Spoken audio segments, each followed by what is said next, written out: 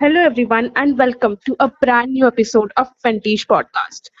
So, today we will be talking about why all of a sudden all the Latin American countries are so much inclined towards buying Bitcoin and using it as their medium of exchange, as their currency. So, let us talk. Let us start the episode. Yeah. So Do you know कशिश की इसकी history क्या है? Because मुझे तो Latin America के history के बारे में बिल्कुल नहीं पता है. आई मीन मुझे बहुत ज़्यादा कुछ नहीं पता है। I mean I have not like इतना कुछ ज़्यादा नहीं अच्छे से पता है। बट बेसिकली जो बेसिक चीज़ें हैं मतलब उसमें यही था कि Latin America was as we all know was founded by the Europeans. उन्होंने ही हम्म. ढूँढा था, काइंड ऑफ डिस्कवर किया था। उसके बाद वही कॉलोनाइज़ेशन की उनकी भी काफ़ी बहुत बड़ी हिस्ट्री है कि कैसे स्पेन मोस्टली स्पेन ने ही किया था कॉलोनाइज़। पर पोर्टुगल वगैरह का भी काफ़ी उसमें था। मतलब वैसे तो देखें तो यूरोप में ऑलमोस्ट सबको ही शौक चढ़ा हुआ था ना एक टाइम पे कॉलोनाइजेशन का कि जिसकी हाँ, जितनी हाँ, ज्यादा कॉलोनीज वो उतने ज्यादा पावरफुल। तो हाँ. वैसे ढूंढा तो काइंड ऑफ ब्रिटिशर्स ने ही था इनको शायद। ओके मतलब इट्स लाइक इट्स स्पेक्युलेटिव, ठीक है, अच्छा. कि था। बट मोस्टली स्पेन ने ही उनको कॉलोनाइज करके रखा था, बहुत ज्यादा एरिया को स्पेन ने कॉलोनाइज किया हुआ था। पर बाद में फिर फ्रांस एंड पोर्टुगल्स भी आते हैं and also they had their own shares.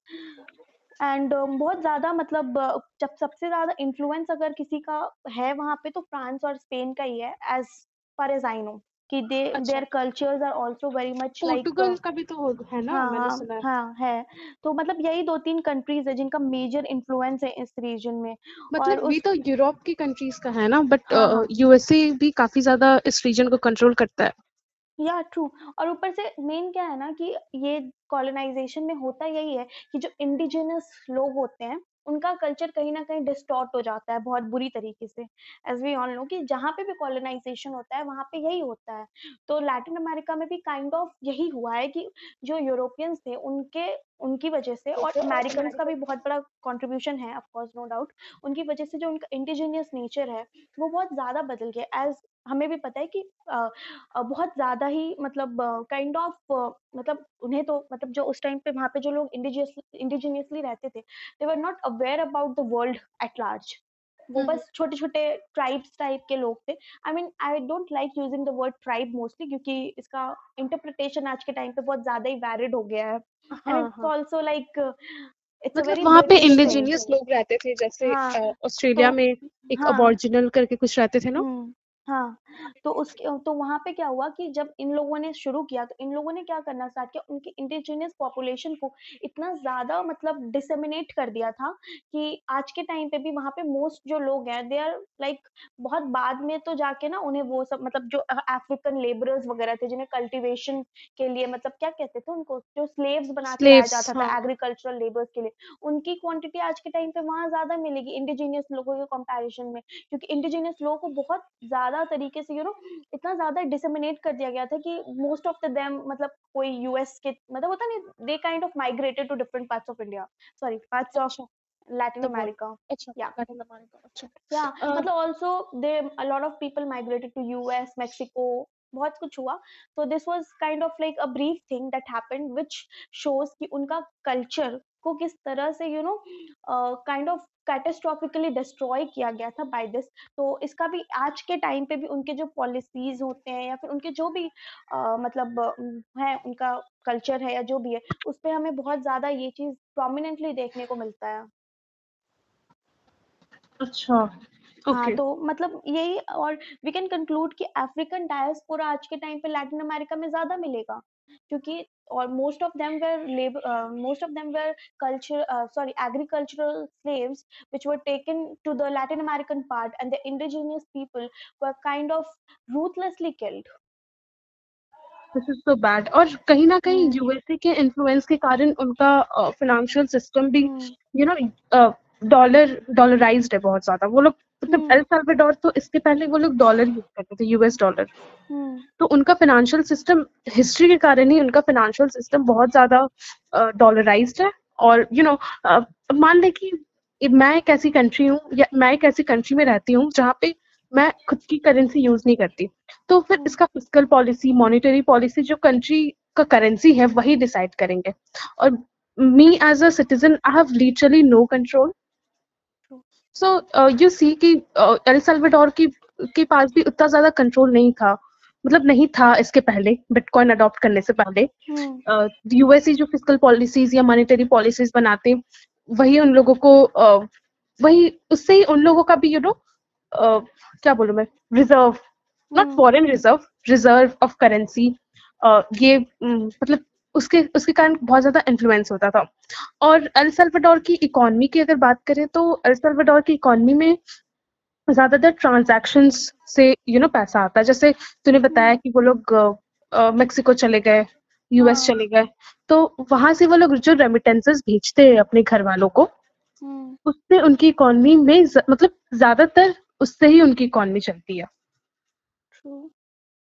और वैसे भी मतलब fiscal policy is a very important element, पर फिस्कल पॉलिसी क्या होता है कि किसी भी गवर्नमेंट का काइंड ऑफ बहुत इंटरनल थिंग होता है। दैट्स हाँ how we regulate a country. तो अगर आपकी फिस्कल पॉलिसी में कहीं लूप होल्स है, तो that makes you you know a very kind a very you are not kind of financially independent हाँ, आप in that financially point of time. Independent Yeah. नहीं है। और तुझे पता है, रेमिटेंसेस जो है वो Hmm. एल सल्वाडोर की 20% जीडीपी का हिस्सा है। मतलब 20% of the GDP El Salvador का Hmm. रेमिटेंसेस है। वैसे तुझे क्या लगता है, इंडिया में सबसे ज्यादा जीडीपी को किसमें मतलब कौन से सेक्टर सबसे ज्यादा डोमिनेट करती है इंडिया की जीडीपी को? वैसे तो इंडिया की जीडीपी को टेरिशरी सेक्टर्स में ही सबसे ज़्यादा होता है, क्योंकि हाँ, हमारा आज के टाइम पे भी मतलब जो फर्स्ट 2 सेक्टर है, मतलब क्या नाम है, एग्रीकल्चर। एग्रीकल्चरल एंड मैन्युफैक्चरिंग, उससे भी जो जीडीपी आती है उसका डबल हमारा टेरिशरी लेके आता है। तो आज के टाइम पे भी टेरिशरी में आईटी सेक्टर्स और ये जो हाँ बीपीओज़, केपीओज़ वाला सेक्टर है, they are the most producing ones. हाँ, तो मुझे भी लगता है टर्शियरी सेक्टर का ही ज्यादा हाथ हुँ, है। जैसे फ्रांस वगैरह की इकोनॉमी में तो मैन्युफैक्चरिंग सेक्टर का ज्यादा हाँ, हाथ है। हुँ। Israel, France. हाँ, क्योंकि वहाँ पे काइंड ऑफ मैन्युफैक्चरिंग एक हर कंट्री का एक स्टेज होता है, जहाँ वो एक स्टेज से दूसरे स्टेज में माइग्रेट करते हैं या ट्रांसफ़ॉर्म होते हैं। तो बाय वैसे द वे, इन वही तो इंडिया में अभी तक हम नहीं कह सकते हैं कि हम मतलब मैन्युफैक्चरिंग सेक्टर में बहुत बड़ा दबदबा बना पाए हैं। There are a lot of reasons for it. हम अपने हिस्टोरिकल पॉइंट ऑफ व्यू से भी देखेंगे, तो we have done a lot of mistakes, जिसकी वजह से आज हम एक मैन्युफैक्चरिंग हब के रूप में नहीं आ पाए, जबकि हमारे पास बहुत ज़्यादा चीप लेबर अवेलेबल है, हाँ, इंफ्रास्ट्रक्चर भी उतना बुरा नहीं है, मतलब टैक्सेस में भी इंफ्रास्ट्रक्चर उतनी बना रिजिडिटी सकते हैं, नहीं है। हाँ, इंफ्रास्ट्रक्चर पे इंफ्रास्ट्रक्चर बना वर्क करना सकते हैं। ज़रूरी था, फिर हमारे टैक्सेस भी उतने रिजिड नहीं है, और फिर हाँ a lot of reasons which would have make India manufacturing hub, पर नहीं हो पाया because of a lot of fiscal policies only. Also, policy making of the government is to be blamed for it. हाँ, और पहले तो एक 5 year plan होता था, याद है? हाँ, 5 ईयर प्लान्स होता था पहले, जिसमें शुरू में तो मतलब एक तरह से यही किया गया ना, शुरू में दे ट्राइड टू इंडस्ट्रियलाइज़, क्योंकि हमारे जो पूर्व प्रधानमंत्री या फिर उनके कैबिनेट थे, उन्होंने रशिया को देखा, उन्हें लगा कि रशिया ने इंडस्ट्रियलाइज़ेशन के दम पे अपने आप को इतना स्ट्रॉन्ग कर लिया है, तो हम भी ये करेंगे। पर हर कंट्री कहीं न कहीं अलग होती है, उनके हाँ, सोर्सेज़ ऑफ मतलब आप इनकम पूरा अलग किसी होते को हैं। इमिटेट नहीं कर सकते। हाँ, you have to use up, कहते हैं ना वो चीटिंग करने के लिए भी ब्रेन चाहिए, तो यू हैव टू हाँ use your brain even if you are cheating.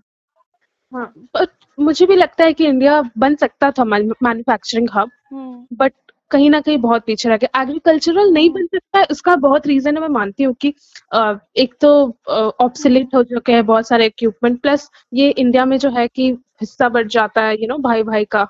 हाँ, हाँ। पॉपुलेशन ज़्यादा है तो हिस्सा ज़्यादा बटेगा, तो प्रोडक्टिविटी ऑफ द लैंड और जो है ऊपर वो से कम होगा। एग्रीकल्चर में ये बहुत बड़ा चीज़ है, डिसगाइज्ड अनएम्प्लॉयमेंट का जो कंसेप्ट है, कि हाँ, एग्रीकल्चर में ही हमें सबसे ज़्यादा देखने को मिलता है कि हाँ, मतलब उनके पापा, मतलब मान लें कि हमारी फार्म है, मेरे पापा वहाँ पे काम कर रहे हैं, अब मैं भी काम कर रहा हूँ, पर जो आउटपुट है, दैट इज़ वो सेम। तो एक ही है ना, वो तो दैट इज़ सेम। हम दैट मैं कुछ इज़। वेराइड चेंजेस लेके आऊँ अगर अपने फार्म में, कि मैं अपना दिमाग लगाऊँ वहाँ पे कि हाँ, हम इस तरह की फार्मिंग करेंगे, हम इस तरह की फार्मिंग करेंगे, कुछ इनोवेशन करेंगे, तो या फिर और लैंड वही लैंड तो। खरीदेंगे, हाँ, और वो भी लैंड नहीं। खरीदेंगे, या फिर जो एक्जिस्टिंग है उस पे भी हम इस तरह से क्रॉप प्लांटेशन करेंगे, मल्टी क्रॉपिंग करेंगे, या फिर ऐसी हाँ, टेक्नोलॉजी यूज़ करेंगे जिससे हमारा प्रोडक्शन ज़्यादा हो। तो ऐसा कुछ जब तक ऐसा भी नहीं कुछ होता है, नहीं है। हाँ, हाँ, जब तक ऐसा नहीं होता है, तब तक it's kind of a disguised unemployment ही है, कि आपका आउटपुट ऐसा कुछ है नहीं। हाँ, तो आई थिंक मैन्युफैक्चरिंग के मामले में तो इंडिया बहुत आगे हुँ, बढ़ सकता था, बट नहीं बढ़ा।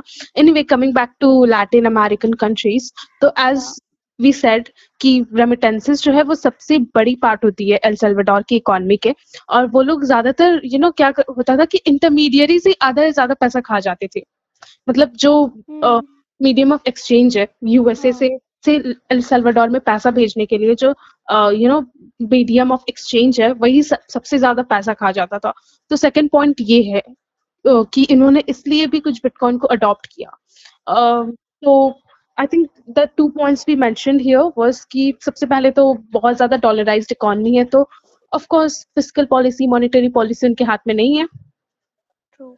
और वैसे भी मतलब इन्होंने जो स्टेप लिया है टू लीगलाइज़ बिटकॉइन, इसके भी मतलब if you might think I am wrong, but I think this was done in a very बहुत जल्दी जल्दी कर लिया। दे डिड हाँ, नॉट हाँ। Thought of the long view, मतलब पता होता है ना कि फ्यूचरिस्टिक व्यू रख के आपने नहीं किया, आपने उसके प्रोज एंड कॉन्स नहीं टू देखे बी कि वेरी आज अगर ऑनेस्ट, आई हाँ थिंक कि बिटकॉइन से ज्यादा अच्छा पड़ता है Ethereum. True, I agree with it, क्योंकि मुझे अभी भी मतलब not to be biased but मुझे लगता है कि बिटकॉइन मतलब इज मतलब इन्होंने जो बिटकॉइन को लीगल टेंडर अडॉप्ट करके किया, that was not a very wise decision.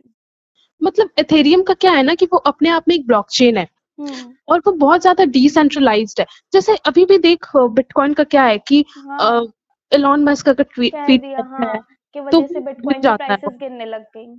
हाँ, या सो और एक कंपनी है, उसका नाम है माइक्रो स्ट्रैटेजी या समथिंग। तो हम्म उसका जो फाउंडर है, वो बहुत बिटकॉइन खरीदता है, बहुत, लिटरली हम्म बहुत। तो हम्म देखना, 21 मिलियन कॉइन्स है आपके पास, जिसमें हम्म से मान ले 50% उसी बंदे ने खरीद लिया। तो हम्म डोंट यू थिंक कि कहीं ना कहीं ये मार्केट बहुत ज्यादा डोमिनेट हो जा रहा है? और जो होल कॉन्सेप्ट है क्रिप्टो की, जो जिस पे हम लोगों ने एक एपिसोड भी बनाया है, हाँ सेकंड या थर्ड एपिसोड है वो, मुझे याद नहीं है। तो या जो पूरा होल कंसेप्ट है क्रिप्टो का कि सब कुछ डिसेंट्रलाइज्ड होगा, कोई भी एक बंदा आके उसको ओन नहीं कर कंट्रोल सकता, नहीं कोई कर भी एक सकता है, कंट्री या आके फिर उसको ओन कोई नहीं भी कर इंसान सकता। उसके वर्किंग को काइंड ऑफ इन्फ्लुएंस नहीं कर सकता है।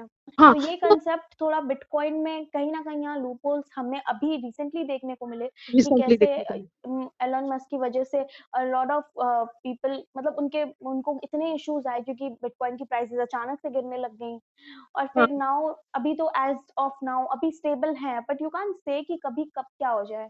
तो मतलब मार्केट इज वॉलेटाइल, ठीक है, चलो। मैं, अगर आप बोलते हैं कि volatility is not a big deal, मैं मानती भी हूँ कि स्टॉक मार्केट भी बहुत ज्यादा वॉलेटाइल है, तो क्या उस पे हम लोग पैसा नहीं लगा रहे?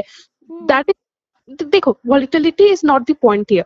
द पॉइंट इज कि इन्फ्लुएंस करना, एज वी मेंशन बिफोर कि हाँ 21 मिलियन कॉइन्स है, उसमें अगर आधा ही एक बंदे ने ले लिया, तो डोंट यू थिंक वो बहुत और अच्छे इसकी तरीके वजह से से बहुत इन्फ्लुएंस बड़ी कर सकेगा? क्राइसिस भी हो सकती है कंट्री में, लिक्विडिटी क्रंच हो सकता है, एक काइंड ऑफ हाँ, बहुत बड़ा और लिक्विडिटी वो, क्रंच हो जाएगा और फ्यूचर में जिस अगर ऐसा बंदे ने कुछ हुआ तो जिस बंदे इनको। ने अच्छा, तू बोल। अच्छा, नहीं तू बोल। मैं ये बोल रही थी कि जिस बंदे ने खरीदा है, उसने भी बोला कि मैं तो बेचूंगा नहीं। तो तुझे नहीं लगता बहुत ज्यादा पावर उसके पास आ जाएगा?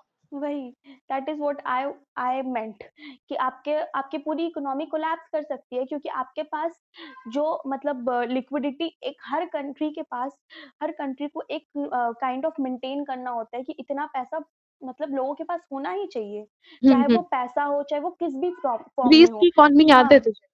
हाँ ग्रीस की इकोनॉमी में जो हाँ, ग्रीस लिक्विडिटी की क्रंच। इकोनॉमी में। हाँ, तो जैसे उनकी इकोनॉमी पूरी कोलैप्स हो गई, वो पूरा एकदम बैंक्रप्सी पे आ गया, तो वो इसीलिए होता है because when we don't regulate the liquidity in the market. So इसलिए आई थिंक इथेरियम एक बहुत अच्छा क्रिप्टो होता, क्योंकि देख ऑल्टरनेटिव होता। हाँ, क्योंकि इथेरियम ना एक ब्लॉकचेन है, तो तुझे हुँ, पता है, एक इंडियन ने भी एक कॉइन बनाया है इथेरियम पे। और अच्छा। उसका कॉइन में बहुत अमेरिकन इन्वेस्टर्स और बहुत बड़े बड़े इन्वेस्टर्स ने इन्वेस्ट किया है। वो बंदा अभी काफी न्यूज में आ गया है। उसका नाम है हुँ, संदीप नायलवाल, और उसके कॉइन का नाम है शायद से मैटिक, पॉलीगॉन या हुँ, मैटिक कुछ नाम है उसके कॉइन का। तो इथेरियम अच्छा होता है, क्योंकि देख, इसमें कोई कोई एक डेवलपर या कोई एक माइनर भी जाके अपना हुँ, कॉइन बना सकता है। तो हो सकता है कल के आज अगर मान ले एल साल्वाडोर ने इथेरियम ब्लॉकचेन को अडॉप्ट कर लिया होता, तो उनकी ही कंट्री में से कुछ इंजीनियर्स भेज के या कुछ डेवलपर्स भेज के हुँ। वो लोग एक अपना एल साल्वाडोर का कॉइन बना लेते। और वैसे भी इनका वो ज्यादा पर्पस वाइज तो होता। यही था ना कि to regulate bitcoin as unrestricted legal tender, यही होगा ना इनका, मतलब मोटिव तो यही होगा कि अनरिस्ट्रिक्टेड फ्लो हो, क्योंकि बिटकॉइन। हाँ बिटकॉइन का, क्योंकि तभी इन्होंने इसको अडॉप्ट किया, क्योंकि इनको इनकी मार्केट में या इनकी कंट्री में भी पहले क्रंचेस इसी वजह से होते थे, क्योंकि बहुत ज्यादा डॉलराइज था, as we talked about earlier. तो बिटकॉइन को अडॉप्ट करने से भी इनकी प्रॉब्लम पूरी तरह से खत्म नहीं होती है। नहीं देख, मैं एक बात बोलूं, अगर बहुत लोग जैसे मैंने इसके पहले भी बोला कि आधे से ज्यादा मार्केट एक ही बंदे ने कैप्चर अगर कर लिया, वो कर भी सकता है, उसका कोई भरोसा नहीं है। तो अगर इस बंदे ने आधे से ज्यादा मार्केट कैप्चर कर लिया, अब लोग बोलेंगे कोई बात नहीं, बिटकॉइन का तो ऐसा नहीं है कि एक बिटकॉइन पे आपको सब कुछ खरीदना होगा, आप उसका पोर्शन पोर्शन पे कर सकते हैं, दैट इज टोटली ओके। कोई बात नहीं, हो सकता है कल दिन ऐसा आ जाए कि मैं एक कार खरीद लूँ, 0.5 बिटकॉइन में एक कार खरीद लूँ, तो that is not a big deal. The big deal here इसकी जो कंसेप्ट है डिसेंट्रलाइजेशन का, वो तो कहीं ना कहीं नल एंड वॉइड हो रहा है बहुत, ना कारण। यस। और कहीं ना कहीं डिसेंट्रलाइज्ड, एक मतलब डिसेंट्रलाइजेशन इज द मतलब नीड ऑफ द आवर अभी हम्म। के टाइम पे। दैट इज वेरी इंपॉर्टेंट कि हर, चाहे वो कोई भी कंट्री हो बी इट, पर जब तक डिसेंट्रलाइजेशन नहीं होगा तब तक you will not be able to maintain things in a way the public wants और द मतलब हम लोगों ने मार्केट नीड्स। एपिसोड में भी इसके बारे में बात किया था ना, थर्ड या, एपिसोड में, सो विल और link, I think we will also link made a the link below. Shorts of this decentralization thing. So हाँ, yeah, we'll link that below in the description. yeah, we can link that below. So Yeah. yeah, that was all about our thought कि क्यों bitcoin से ज्यादा अच्छा Ethereum पड़ता उनके लिए। Hmm. Now if we talk about other news, I think Israel में अभी गवर्नमेंट चेंज हुआ है, so Yeah. What do you think of it? I think देखिए, ये तो सबसे बड़ा चीज है कि इतना बड़ा कोalition है कि फर्स्ट ऑफ ऑल माय आठ व्यूज, मुझे लगता नहीं है आठ कि या ये 9 बहुत, पार्टीज ने किया है ना? हाँ हाँ, 8 है शायद, 8 अच्छा, पॉलिटिकल पार्टीज ने मिलके किया है। एंड आई डोंट, महागठबंधन ऑफ इजराइल। हाँ महागठबंधन की तरह है। तो first of all I don't think यहाँ पे जो, मतलब इन्होंने डिसाइड किया ना फर्स्ट 4, ये मतलब फर्स्ट फर्स्ट 2 टू साल इयर्स के लिए प्रेसिडेंट, नफ्ताली बेनेट, हाँ नफ्ताली बेनेट रहेंगे। उसके बाद वो जो और एक है अरब यासिर अली, पार्टी या कुछ, हाँ हाँ वो रहेंगे। तो मुझे तो फर्स्ट ऑफ ऑल यही लगता है कि इनका तो कोalition इतने दिन चल पाएगा नहीं। और ऊपर से इसमें पता है कोalition गवर्नमेंट की सबसे बड़ी लूप होल क्या होती है, आप जो गवर्नमेंट होती है वो एक म्यूचुअल डिसीजन नहीं ले पाती है कि हाँ आपने हाँ। क्या करना है क्या नहीं करना है, ये आप नहीं डिसाइड कर सकते, क्योंकि उसमें से एक पार्टी आई बोलेगी थिंक, नहीं ये तो हमारे क्या नाम है, मतलब हमारे क्या कहते हैं उसको, सिद्धांतों के खिलाफ है, नहीं ये नहीं कर हाँ, सकते। और तो ऊपर से मतलब सारी दैट्स, पार्टीज की आइडियोलॉजी अलग है, सबसे बड़ी बात तो वही सबसे आइडियोलॉजी की बड़ी सेम बात है होती तो कि कोई बात नहीं, चलो हो आइडियोलॉजिकल जाता। Differences are the main reasons जिसकी वजह से कोalition टूट जाता है बहुत बार। तो let's see what happens, but I think कि यहाँ पे विल हैव टू बी, जैसे कि अभी वापस इन्होंने स्टार्ट कर दिया है, आते ही इन्होंने हमास की साइट्स पे वापस अपना शुरू कर दिया, हाँ, सीरिया में वापस आई हो गया थिंक इनका। अगर ये लोग सीरिया ज्यादा वाला करेंगे तो ना तो सीरिया तो वाला तो करके गए थे जो हमारे क्या नाम है, last Netanyahu Netanyahu. Netanyahu, Netanyahu, उनका तो ठीक है, पर नई सरकार ने आते ही अपना काम शुरू कर दिया, इन्होंने वापस हमास के साइड पे, गाजा स्ट्रिप पे वापस अपना काम शुरू कर दिया। वेस्ट बैंक में भी मैंने सुना है एक औरत को फायर शॉट किया गया था। तो हाँ, तो सो आई दे हैव, थिंक सबसे आई बड़ा थिंक, जो और उसके आएगा। बाद एक और चीज जो है कि क्या कहते हैं, आपका जो नफ्ताली बना था, he is kind of very extremist kind of leader, मैंने ऐसा सुना। I have not done any research on him, but I was talking to a friend and she told me कि हाँ I did some research and I think ये भाई Netanyahu के भी बहुत बड़े वाले हैं। बट वही है ना कि इनके साथ जो कोalition में गवर्नमेंट है उसमें एक कुछ अरब करके क्या उनकी पॉलिटिकल पार्टी है, so they are in a kind of support of Palestine. तो देखना है कि अब हाउ दिस थिंग्स इवॉल्व्स, कि उनका क्या मतलब, अरब पार्टी जो भी है इनकी, कुछ अरब करके पार्टी है, I don't remember the political parties name right now. तो उनका क्या व्यूज होगा जब ऐसी चीजें होंगी, दैट्स समथिंग वी तो need to see. I think इसकी इसमें कंसिक्वेंस तो दो है। कंसिक्वेंस तो सबसे बड़ा ये है कि अगर ये लोग सीरिया पे ज्यादा बॉम्बिंग करेंगे तो हम्म। रशिया भी आ जाएगा सीरिया हाँ। के लिए, और हम्म। ईरान की तो वो हेल्प कर ही रहा है सैटेलाइट देके के। हम्म। तो maybe Russia versus Israel, और यूएसए तो ऑफ कोर्स इजराइल की साइड लेगा। और yes, although differences between Biden and, मतलब जो भी अभी के टाइम पे, तो वो शायद नई गवर्नमेंट आने से थोड़ा कुछ चीजें हो, मतलब क्या कहते हैं उनकी मतलब जो भी है वो थोड़ा शायद नॉर्मलाइज हो, बट आई थिंक कि जैसे we see Israel as a very self dependent country. हाँ ठीक है, तो उनका क्या है कि वो मतलब जैसे हमने बहुत लोगों ने सुना होगा कि कैसे 6 दिन में उन्होंने सारे अरब कंट्रीज को हरा दिया था, हाँ। शायद 1948 या something, I don't remember the date line. 1967 में। काइंड ऑफ 1960 1948 में तो वो आज़ादी हुए थे, हाँ ब्रिटिश से। 1967 का बात है ये। 1967 में। तो उस टाइम का इज़राइल और आज के इज़राइल में भी काफ़ी चेंजेस हैं, क्योंकि गवर्नमेंट किसी भी वॉर में गवर्नमेंट का बहुत बड़ा एक कंट्रीब्यूशन होता है, क्योंकि लड़ना भले ही सोल्जर्स को है, टेक्नोलॉजी चाहे जितनी भी एडवांस हो, पर अगर गवर्नमेंट आपको सही से रेगुलेट नहीं करती है, रेगुलेट मतलब कि आपको सही से क्या कहते हैं उसको, रेगुलेट नहीं कह सकते, बट आपको अपनी सहमति नहीं दे पाती है सही से, तो आप जीती जिताई वॉर हार सकते हो। तो अगर यहाँ पे ऐसा कुछ सिचुएशन आता है, which I won't think would be good for world peace, but still अब we don't know what's gonna happen, ऐसा कुछ आता है, तो आई थिंक इसराइल इस बार काइंड ऑफ थोड़ा बैकफुट पे होगा, क्योंकि गवर्नमेंट में एक इतना कोalition मिला हुआ है, इतना बड़ा कोalition है कि सरकारें एक दूसरे में ही लड़ने में टाइम वेस्ट कर देंगी कि हाँ ये करना चाहिए, ये नहीं करना चाहिए। तो कोalition का एक बहुत बड़ा डिसएडवांटेज होता है, और वैसे भी बीइंग इंडियंस वी नो कि हमारी कितनी बड़ी कोalition की मतलब हिस्ट्री रह चुकी है, तो वी हैव फेस दैट। तो we kind of have that experience कि हम कह सकते हैं कि कोalition की वजह से वॉर्स वगैरह के टाइम पे सबसे ज्यादा क्राइसिस हो जाता है। तो let's see what happens by the way in this, we are just mute spectators watching from distance क्या हो रहा है क्या नहीं हो रहा है। हाँ, और अपने फेयरवेल स्पीच में तो बाइडेन को काफी खरा खोटा सुनाया इन्होंने, हम्म। बेंजामिन नेतन्याहू ने। और हाँ। कहीं ना कहीं देखा जाए तो अगर मैं इजराइल के पॉइंट ऑफ व्यू से देखूं हम्म। तो ही वाज राइट, क्योंकि एक तरफ आप ईरान के साथ न्यूक्लियर डील भी कर रहे हैं, हम्म। दूसरी तरफ से आप उन्हें मतलब इजराइल का भी साथ दे रहे हैं, तो व्हाट आर यू हम्म। Trying to do? ट्रू। और वैसे भी मतलब ये तो ओबामा के टाइम से ही इनका चल रहा है, जो मतलब है, ओबामा के टाइम पे भी ऐसा ही कुछ इसराइल के साथ था कि मतलब एक इन्होंने। न्यूक्लियर डील साइन हाँ। होने वाला था इनके साथ। हाँ। तो उस टाइम पे भी थोड़ा हो गया था इनके रिलेशंस में, थोड़ा खटास आई गई थी जैसे कह सकते हैं।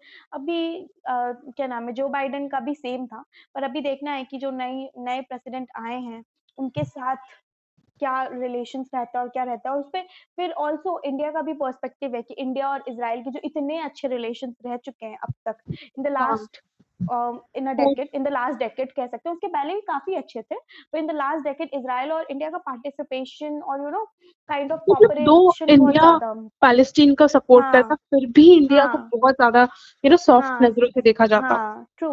तो वो एक जो पर्सपेक्टिव है इंडिया को लेके वो भी अब शायद चेंज हो मोस्ट प्रोबेबली चेंज हो। वैसे भी Israel and India have been very close allies, but आपको पता ही है कि जब भी गवर्नमेंट चेंज होती हैं तब लॉट ऑफ थिंग्स हैपन।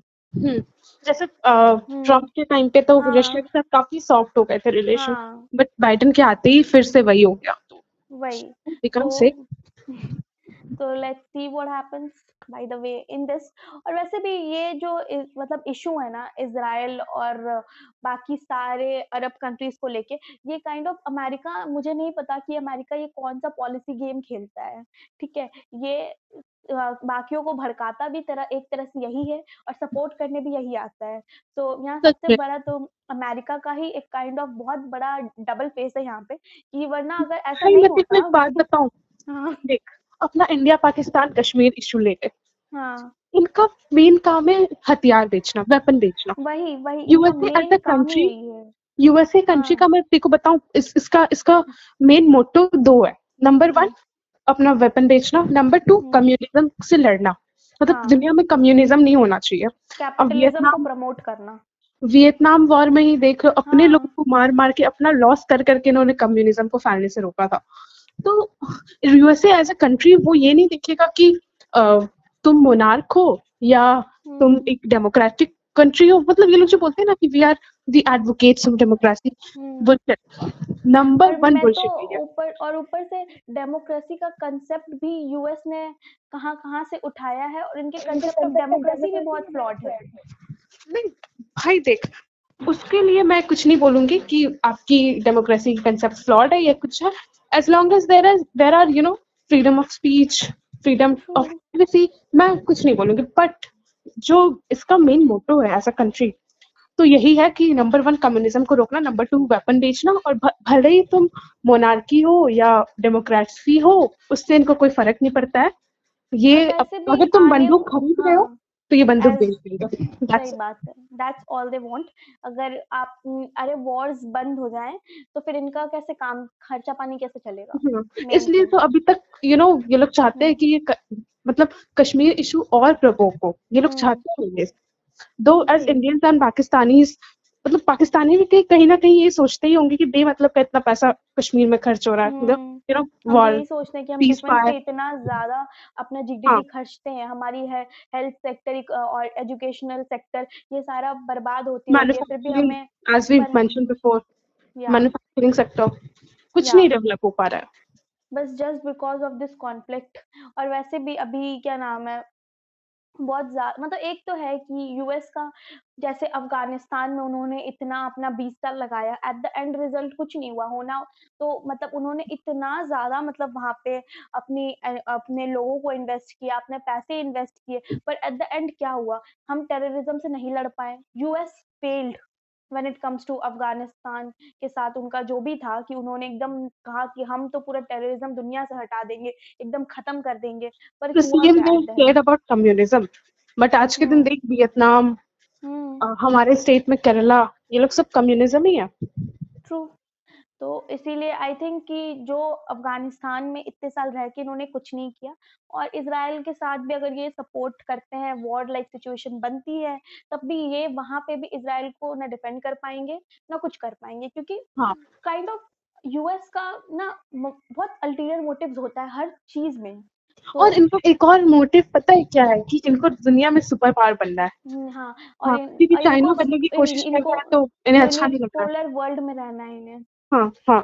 इसीलिए दे तो दैट इज ऑल आई कि थिंक इन्हें ये हम लोग करना एक होता है। पूरा एक सेपरेट एपिसोड रिकॉर्ड कर सकते हैं कि USA as a country, geo सही में पॉलिटिकली ये चाहता क्या है, जियोपॉलिटिकली हाँ ट्रू। ये चाहता क्या कैसे है, आज और के इतना टाइम जो पे भी ये करता है क्यों करता है। आज के टाइम पे मोस्ट इंडियंस जो है उनके दिमाग में यही है कि अरे यूएस तो अपने साथ है, यूएस तो अपने, बेटा यूएस किसी के नहीं, साथ नहीं है। वो मतलब सबसे बड़ा हाँ सांप हाँ है। हाँ, एक मिनट के वही। लिए मैं बोल दूं कि रशिया हमारे साथ है। Of course I would say that, क्योंकि उनका जो भी है, उनका जो है अगर हम लोग सामने है आज के दिन, काइंड ऑफ।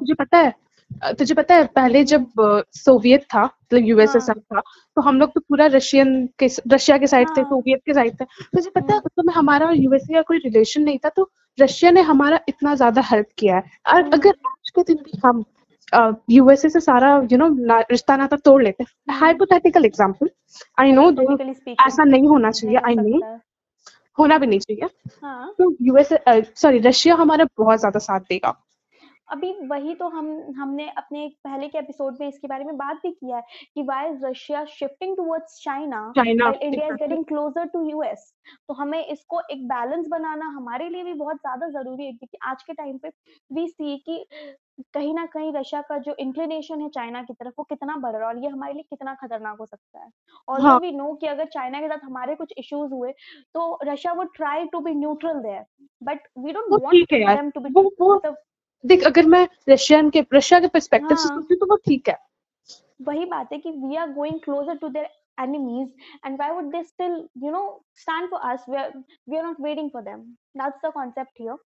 And हाँ also we'll talk, I think we should make a separate episode on this US thing कि कैसे हाँ यूएस ने पूरे मतलब हम तो आज तक का क्या कहते हैं पास्ट पर्सपेक्टिव आज तक का यही था कि हाउ यूरोपियन कंट्रीज और मोस्टली ब्रिटिशर्स ने कैसे पूरी दुनिया को तोड़ा निचोड़ा और बर्बाद किया। The new thing is how US is trying to do the same, but या इन अ काइंड ऑफ मुखौटा मुखौटा लगा के नहीं हाँ, नहीं हम तो अच्छा एकदम करना चाह रहे हैं। So एकदम। I think we should make a video episode on that. An episode on that definitely will do. Yeah. और तो मैं क्या ही बोलूं यार, पाकिस्तान का तो नाम ही लेने का मन नहीं करता हाँ, है। अभी पाकिस्तान ने बड़ा हंगामा किया था ना कि मतलब बासमती राइस को लेके अभी हाँ, रिसेंटली, मतलब ये तो कितने सालों से इश्यूज चल रहा है, पर अभी रिसेंटली इंडिया ने शायद दे दिया था वो क्या कहते हैं उसको, वो जो यूरोपियन यूनियन में देना होता है, क्या कहते हैं उसको, मेरे मुंह पे नहीं आ रहा है, कि मतलब जी वो टैग के लिए, जीआई टैग तो इंडिया में होता है कि सिर्फ अच्छा। हम बेच सकते हैं बासमती यूरोपियन यूनियन में। तो उसको लेके पाकिस्तान वाज लाइक नहीं नहीं ऐसे कैसे, उनका हमेशा चलता रहता है। और किसी फिर को यहाँ पे पाकिस्तान बेचारा कुछ कर भी नहीं सकता, क्योंकि आने मतलब लास्ट कुछ सालों में उनकी इकोनॉमी बहुत ज्यादा डिपेंडेंट हो गई है बासमती पे, यूरोपियन यूनियन तो पे। मुझे तो ये लगता है कि इंडिया को एज अ नेशन हम्म। बहुत ज्यादा सेल्फ डिपेंडेंट होना चाहिए।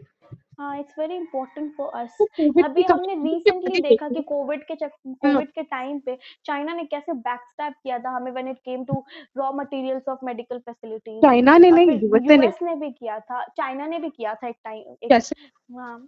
क्या? कैसे कैसे किया? अरे उन्होंने अपनी सप्लाईज, अभी रिसेंटली जब सेकेंड वेव आया था तो उन्होंने कहा ना कि will support India in all ways, और फिर उन्होंने अपने क्या नाम है, कमर्शियल फ्लाइट्स रोक दिए इंडिया के लिए। कमर्शियल फ्लाइट्स तो ठीक है यार। अरे कमर्शियल फ्लाइट्स कह रही हूँ मैं, मतलब कमर्शियल फ्लाइट शुरू ही कहाँ हुए थे, आई I मीन mean, मेरे मुंह पे क्यों नहीं आ रहा है, please fill the void. I mean उन्होंने जो मतलब सप्लाईज प्रॉमिस किया था, दे डिडंट डू इट, क्योंकि इंडिया ने कह दिया था कि हमें वैक्सीन नहीं चाहिए, हमें बस रॉ मटेरियल्स चाहिए, तो दे अच्छा। Denied it completely. तो अच्छा। और ये अभी के टाइम पे तो हुआ ही, जब पैंडेमिक शुरू हुआ था उस टाइम पे भी सेम इश्यूज हुआ था कि चाइना ने अपनी पूरी सप्लाईज रोक दी थी रॉ मटेरियल्स की। तो remember how a lot of things, क्या नाम है, इश्यूज हुआ था इन सारी चीजों को लेके, ग्लव्स वगैरह, मास्क वगैरह को लेके, इतना क्राइसिस जो शुरू में हुआ था, that was all because raw materials नहीं थे हमारे पास। उसके बाद अभी सेकेंड वेव के टाइम पे यूएस ने भी सेम किया था, उन्होंने कह दिया कि रिमेम्बर नहीं। पाकिस्तान को इन लोगों ने अंडरवेयर का मास्क दिया था। और चाइना पाकिस्तान का मतलब अजीब रिलेशन है ना कि चाइना चाइना चाहता है कि पाकिस्तान उसकी एक कॉलोनी बन जाए। अरे वो हो ही जाएगा। अभी तो क्या उन्होंने अपने ग्वादर के पास वाला एक पोर्ट चाइना को दे रहे हैं ना, हाँ। बेच रहे हैं। हम्म। और वैसे भी अभी जो G7 का समिट हुआ था, उसमें यूएस ने तो आके एकदम बड़े चौर से कह दिया कि हम सीपैक का ऑल्टरनेटिव लेके आएंगे, ग्रीनर ये करवाएंगे वो करवाएंगे, मतलब यूएस आज के टाइम पे all it want is to curb China. और ये हम्म। कितना डेस्परेट है, ये उनके स्ट्रैटेजीज से ही दिख रहा है। हाँ। तो आई मीन और ऊपर से मुझे तो ये भी नहीं समझ आया कि सिर्फ बोल देने से क्या होता है, you didn't provided any details कि हाँ आप कैसे करोगे, आप इतने फंड्स कहाँ से लाओगे, आप कैसे एलोकेशन करोगे, क्या करोगे, there was no input on it. Just उन्होंने कह दिया कि हम एक, I don't remember the name, क्या हो गया मेरी मेमोरी में सब कुछ ही भूल गई, मस्त लगता है। तो so anyway the whole takeaway is कि ये लोग चाह रहे हैं कि कर्व करे चाइना को, क्योंकि इन्हें हाँ, सुपर पावर बनना है। वही। इन्हें सुपर पावर बन के रहना है। अब दो दुश्मन तो एक साथ अफोर्ड नहीं कर सकता ना, यूएस, रशिया भी, चाइना भी। ट्रू। तो इसीलिए अभी तो रशिया के साथ सबमिट किया उन्होंने जो, उस पे भाई ये अलग, मतलब ठीक है, उन्होंने that was very I guess, बहुत ज्यादा कुछ फर्क इनके रिलेशंस में अब भी पड़ना नहीं है, बस क्या होगा, ज्यादा से ज्यादा एम्बेसडर्स वापस अपने अपनी जगह चले जाएंगे, पर इनके रिलेशंस तो ऐसे ही रहने हैं, क्योंकि मतलब काइंड ऑफ बाइडेन और पुतिन का आइडियोलॉजिकली, मतलब वैसे तो यूएस और रशिया में मेन खेल ही आइडियोलॉजिकल डिफरेंसेस का है, but I guess I don't think कि कुछ बहुत बड़ा होने वाला है इस समिट से, जो रिसेंट समिट हुआ है, आई डोंट थिंक कि इससे कुछ बहुत बड़ा और मतलब होता है ना आउटकम आएगा। हेलो। हाँ, हाँ, हो या। सकता है। एनीवे आई थिंक जैसा हमने लास्ट एपिसोड में कहा था कि दुनिया बहुत ज़्यादा डिवाइडेड हो, I hmm. Think the same take away from this podcast. Yeah, kind of, the world has become kind of has been separated in two blocks, parts. या जैसे वर्ल्ड वॉर वन या टू के time पे हुआ था, वैसे ही अब भी हो रहा है, तो no matter what happens, will just, I mean will just keep you updated, जो भी होता होगा, we that's all definitely we can do. and so this is it for the podcast, I think. या I guess that's it for this week. Yeah, bye and bye, we'll see you या next week. या